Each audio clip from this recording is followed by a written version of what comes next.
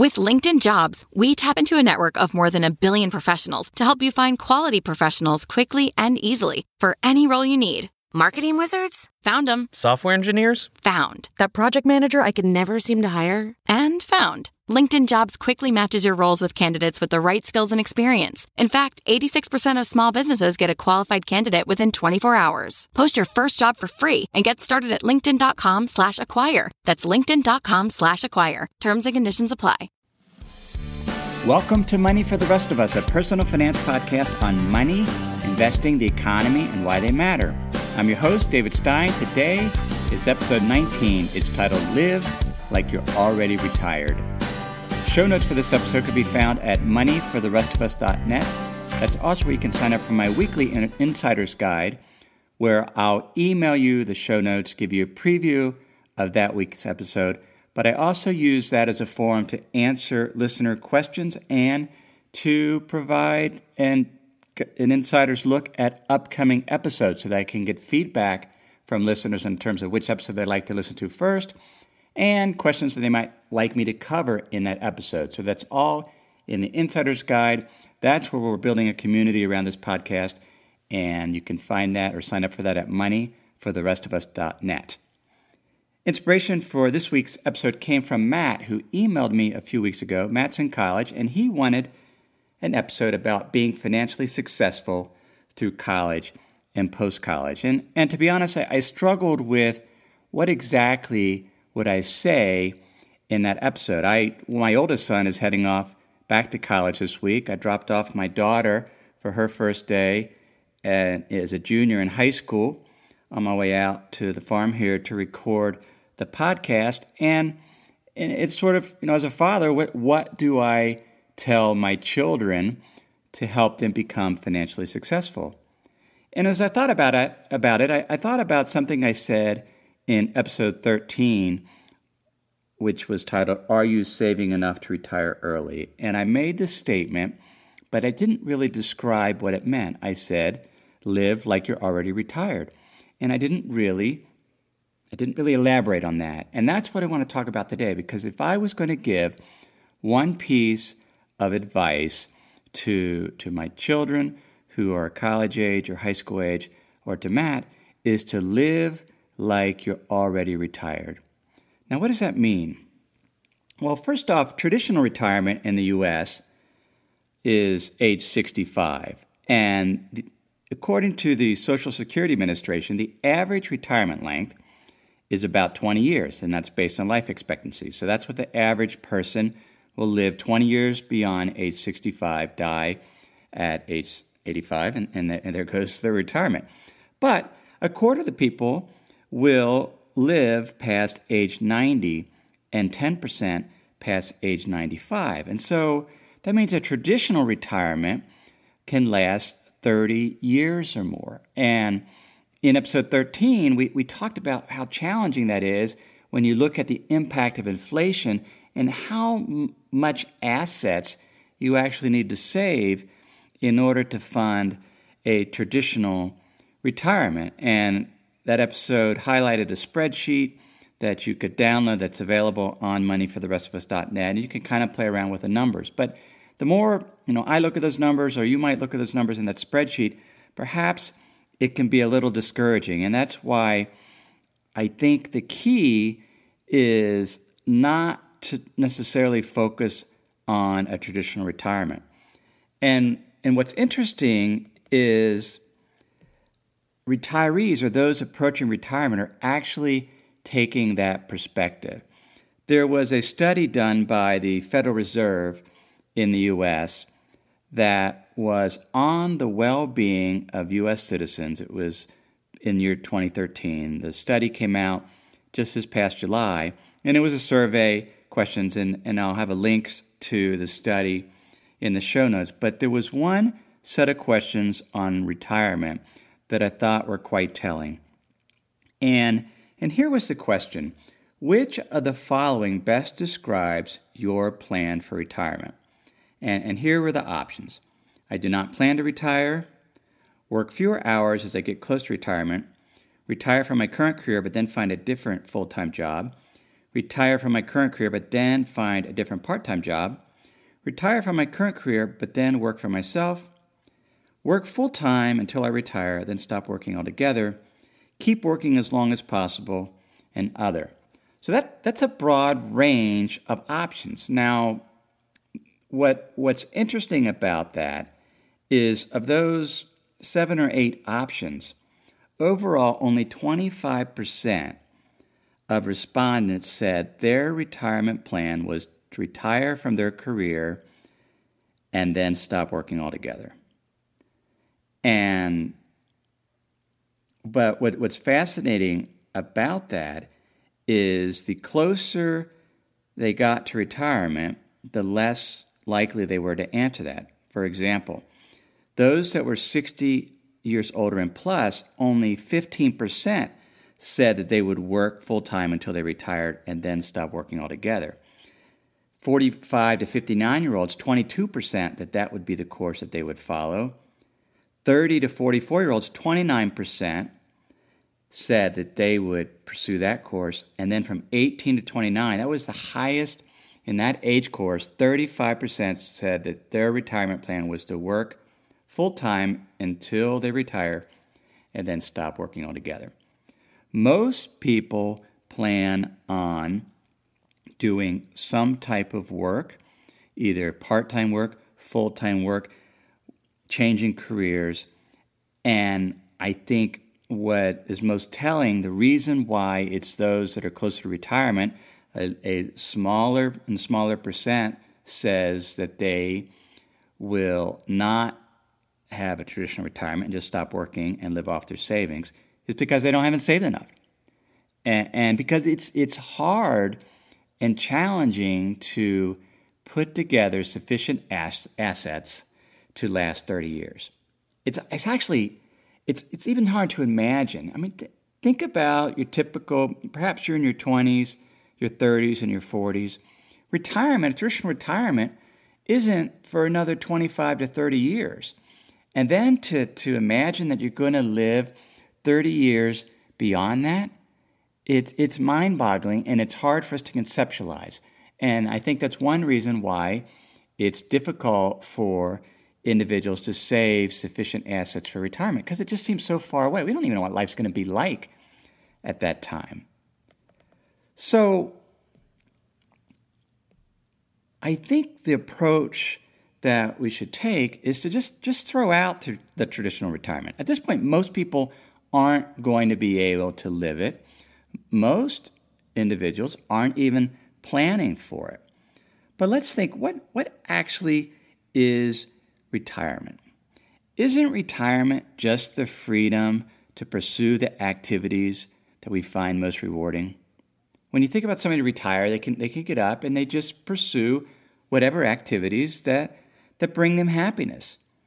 And wouldn't we rather live in a manner today that could be sustained for decades into our 70s and 80s rather than put off our dreams until we're retired? I mean, why can't we live like we're retired today? Pursue activities we find rewarding and that bring us happiness. That's what retirement is. There's no reason why we can't do that today. In this podcast, I want to describe how you go about doing that. There's really two aspects of it. First, there's the mental aspect, the mental shift, the perspective we have to take in order to live like we're retired today. The other aspect is much more mechanical, and let me focus on the mechanical first. To live like you're retired, you have to have income greater than your expenses. If your income, be it income from a job, full-time job, part-time job, investments, if that income is greater than your expenses, then you can live forever without running out of money.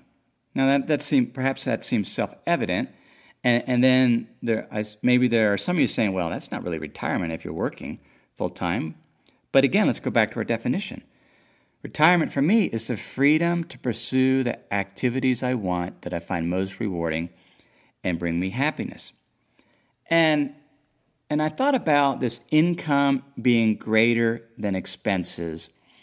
And what's interesting is I read a blog post from a early retirement expert, personal finance blogger named Mr. Money Mustache. Perhaps you've heard from him or read his stuff.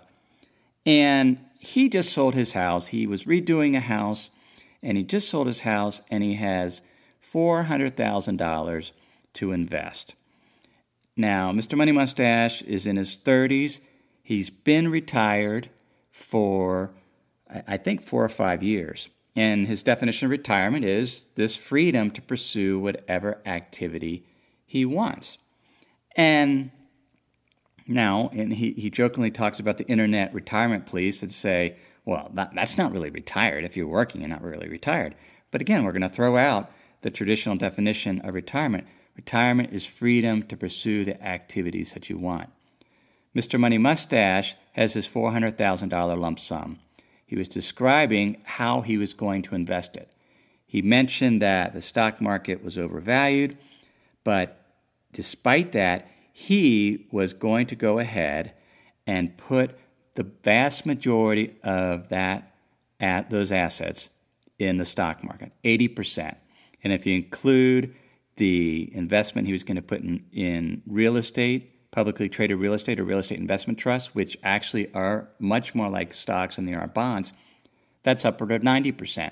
He was going to put 10% in Lending Club, but in reading his earlier post, he certainly was very, very comfortable putting 100% of that $400,000 in stocks. In fact, much of his retirement, if not most of his nest egg, is in stocks. And as I read that and thought about it, it troubled me because, one, I wouldn't do that if it were me. And I don't invest that way. And I've talked about that earlier, that generally I won't have more than 30 to 40% in stocks. How am I different from Mr. Money Mustache? Well, here's a quote from his post. Seriously, what do I care about the sticker price of some shares I just bought? I am investing this money for the long haul, and the shares I buy today won't be sold for 30 years or more. By that time, I'll happily place my bet that they will be worth much more. Stock market crashes mean nothing to long-term investors other than perhaps a reminder to buy a few more shares if you have any idle money. How can Mr. Money Mustache say that?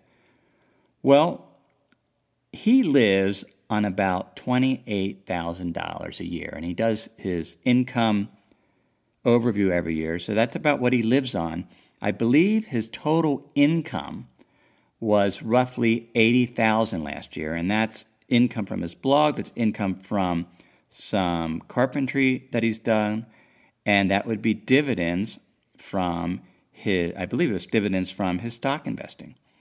In other words, he doesn't need to sell those shares.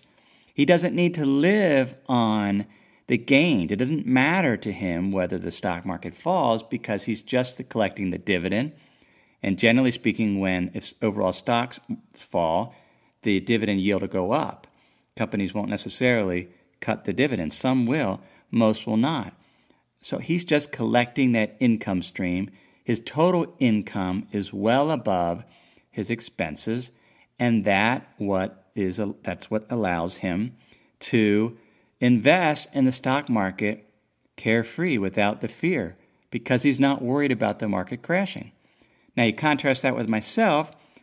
My non-investment income is very, very small. I think this year, we're in August, I've made about $2,000, and that's from renting out our farm a few times on Airbnb and some things I sold on eBay. That's it. So the bulk of my retirement income comes from investing. And it doesn't just come from the income and yield off investing. It also involves capital gains and realizing gains. And so it's a little more complicated challenge because I'm not at that point that he is, yet I'm still retired. If you want to live like you're retired, mechanically you need to have income greater than expenses. And for most of us, that will include some type of employment. Let me pause here to share some words from this week's sponsors. When you're hiring for your small business, you want to find quality professionals that are right for the role. That's why you have to check out LinkedIn Jobs. LinkedIn Jobs has the tools to help find the right professionals for your team faster and for free. I know in our business, having the right candidates for the job is critical to keep our business running smoothly. Now, LinkedIn isn't just another job board. LinkedIn has a vast network of more than 1 billion professionals, which makes it the best place to hire. It gives you access to professionals you can't find anywhere else. LinkedIn does all that while making the process easy and intuitive. Hiring is easy when you have that many quality candidates. So easy, in fact, that 86% of small businesses get a qualified candidate within 24 hours. LinkedIn is constantly finding ways to make the process easier. They even just launched a feature that helps you write job descriptions, making the process even easier and quicker. So post your job for free at linkedin.com/David. That's linkedin.com/David to post your job for free. Terms and conditions apply. Sometimes it's just nice to sit back, relax, maybe even take a nap. That's not what you want your money to be doing. You want it to be working hard for you, earning interest, generating returns. That's where the Betterment Automated Investing and Savings app can help. Betterment's technology gives you advanced tools that are built to help you maximize returns. They have diversified portfolios of low-cost ETFs that have been constructed by experts, high-yield cash accounts where your money can earn 11 times the national average, and automated investing technology like automated rebalancing. These tools can help you reach your savings and investing goals. Betterment is a fiduciary.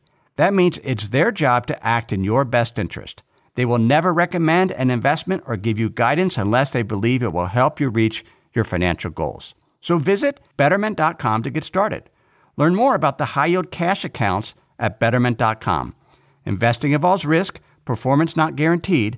Cash reserves offered through Betterment LLC and Betterment Securities. Betterment is not a bank. Now, how do we go about, what's the mindset to live like you're retired? We know what it can be done mechanically, but what is the mindset? And again, I want to return to a quote from E.F. Schumacher. And he wrote the book Small is Beautiful. I've referred to him in a couple of episodes. And here's the quote. Well, just the phrase. The first part of the quote is mine. To live like you're retired, we need to seek the maximum of well-being with the minimum of consumption. Let me repeat that. Maximum well-being with the minimum of consumption. That's what Mr. Money Mustache is doing. If you read many of his posts, quite happy as a family, feels like he's rich, even though he's living $28,000 a year. He has maximized his well-being with the minimum amount of consumption. We maximize our well-being by pursuing work and leisure activities that are inherently good for their own sake and not completed primarily to achieve something else. Now, there's some phrases there from Aristotle, and I want to incorporate some of Aristotle's thoughts because he really addresses this issue of well-being and where does financial wealth fit within it. And one of the phrases that he uses all the time is things that are inherently good for their own sake. And these are sometimes called first-order goods. In other words, we go after them or we pursue these activities not with the aim of accomplishing something else, such as to earn income.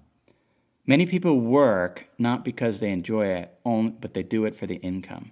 If we're going to live like we're retired, we have to have work activities that are inherently good, inherently satisfying for their own sake, and not just to get income. Now, Aristotle identified, his term for this state of well-being is, and it's a Greek word, and I'll probably mispronounce it, but it's eudaimonia, eudaimonia, E-U-D-A-I-M-O-N-I-A, and it's traditionally translated as happiness. And Aristotle said this was the supreme good. It was the good above all others that was inherently good for your own sake, because individuals typically, once they're happy or fulfilled, they're not trying to get fulfilled for some other reason. They want to be fulfilled because they want to be fulfilled. It's a supreme good. So eudaimonia is often translated as happiness, but other meanings include prosperity, success, fortune, ease, and enjoyment. But it is never translated as financial success or wealth. Here's what Aristotle says about that in Politics. Some people suppose that it is the function of household management to increase property, and they are continually under the idea that it is their duty to be either safeguarding their substance in money or increasing it to an unlimited amount. The cause of this state of mind is that their interests are set upon life, but not upon the good life. And even those who fix their aim on the good life seek the good life as measured by bodily enjoyments, so that inasmuch as this also seems to be found in the possession of property, all their energies are occupied in the business of getting wealth. He uses this phrase, the good life, and Aristotle never really described what the good life is, but he described what it was not, and it is not the endless pursuit of wealth or financial freedom. The good life is living like you're retired, having the freedom to pursue activities that bring you happiness, that bring you reward and bring you satisfaction. Does not consist of wealth. There's a phrase in sport called the sweet spot, and it is a location on a racket, bat, or club that maximizes the distance, power, and accuracy of the ball when it makes contact, either in baseball or golf. It's a sweet spot.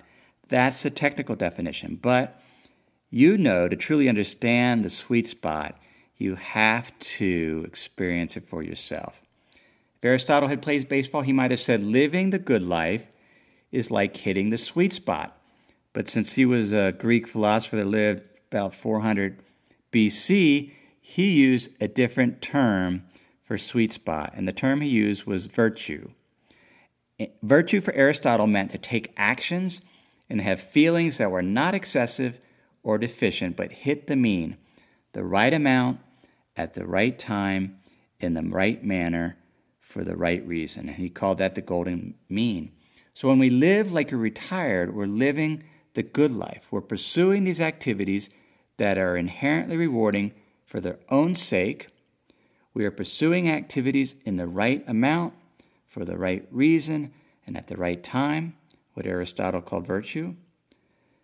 And we are doing these activities because they maximize our well-being. That is what makes us the happiest, but we need to do that while minimizing our consumption. In a future episode, I'll talk about how to go about the decision process that you should make in terms of buying stuff. The things that you buy, the experiences that you get, and at least the mindset that I use. But Mr. Money Mustache has learned to minimize his consumption and maximize his well-being. What if we don't know what those activities are that maximize our well-being, that allow us to hit the sweet spot, to live the good life? Well, Aristotle gives some suggestions. And this is appropriate whether you feel stuck in your job or you just don't know what to do. And he says, and this is from his book Politics, act. Act with knowledge. Seek out skills. Practice. Just experiment. Try different things to figure out which activities allow you to hit the sweet spot. And to do so not with the aim of trying to achieve something else, but for its own sake. Activities that are inherently good for their own sake. That's the second suggestion. Choose to act, but choose it for its own sake. And the third suggestion from Aristotle is to act in the noblest manner that circumstances allow. Here's his quote. A good general makes the most effective use of the forces at his disposal, and a good shoemaker makes the finest shoe possible out of the leather supplied him. We work with what we have. We start where we are now. We don't wait for circumstances to improve. And that's all we can do.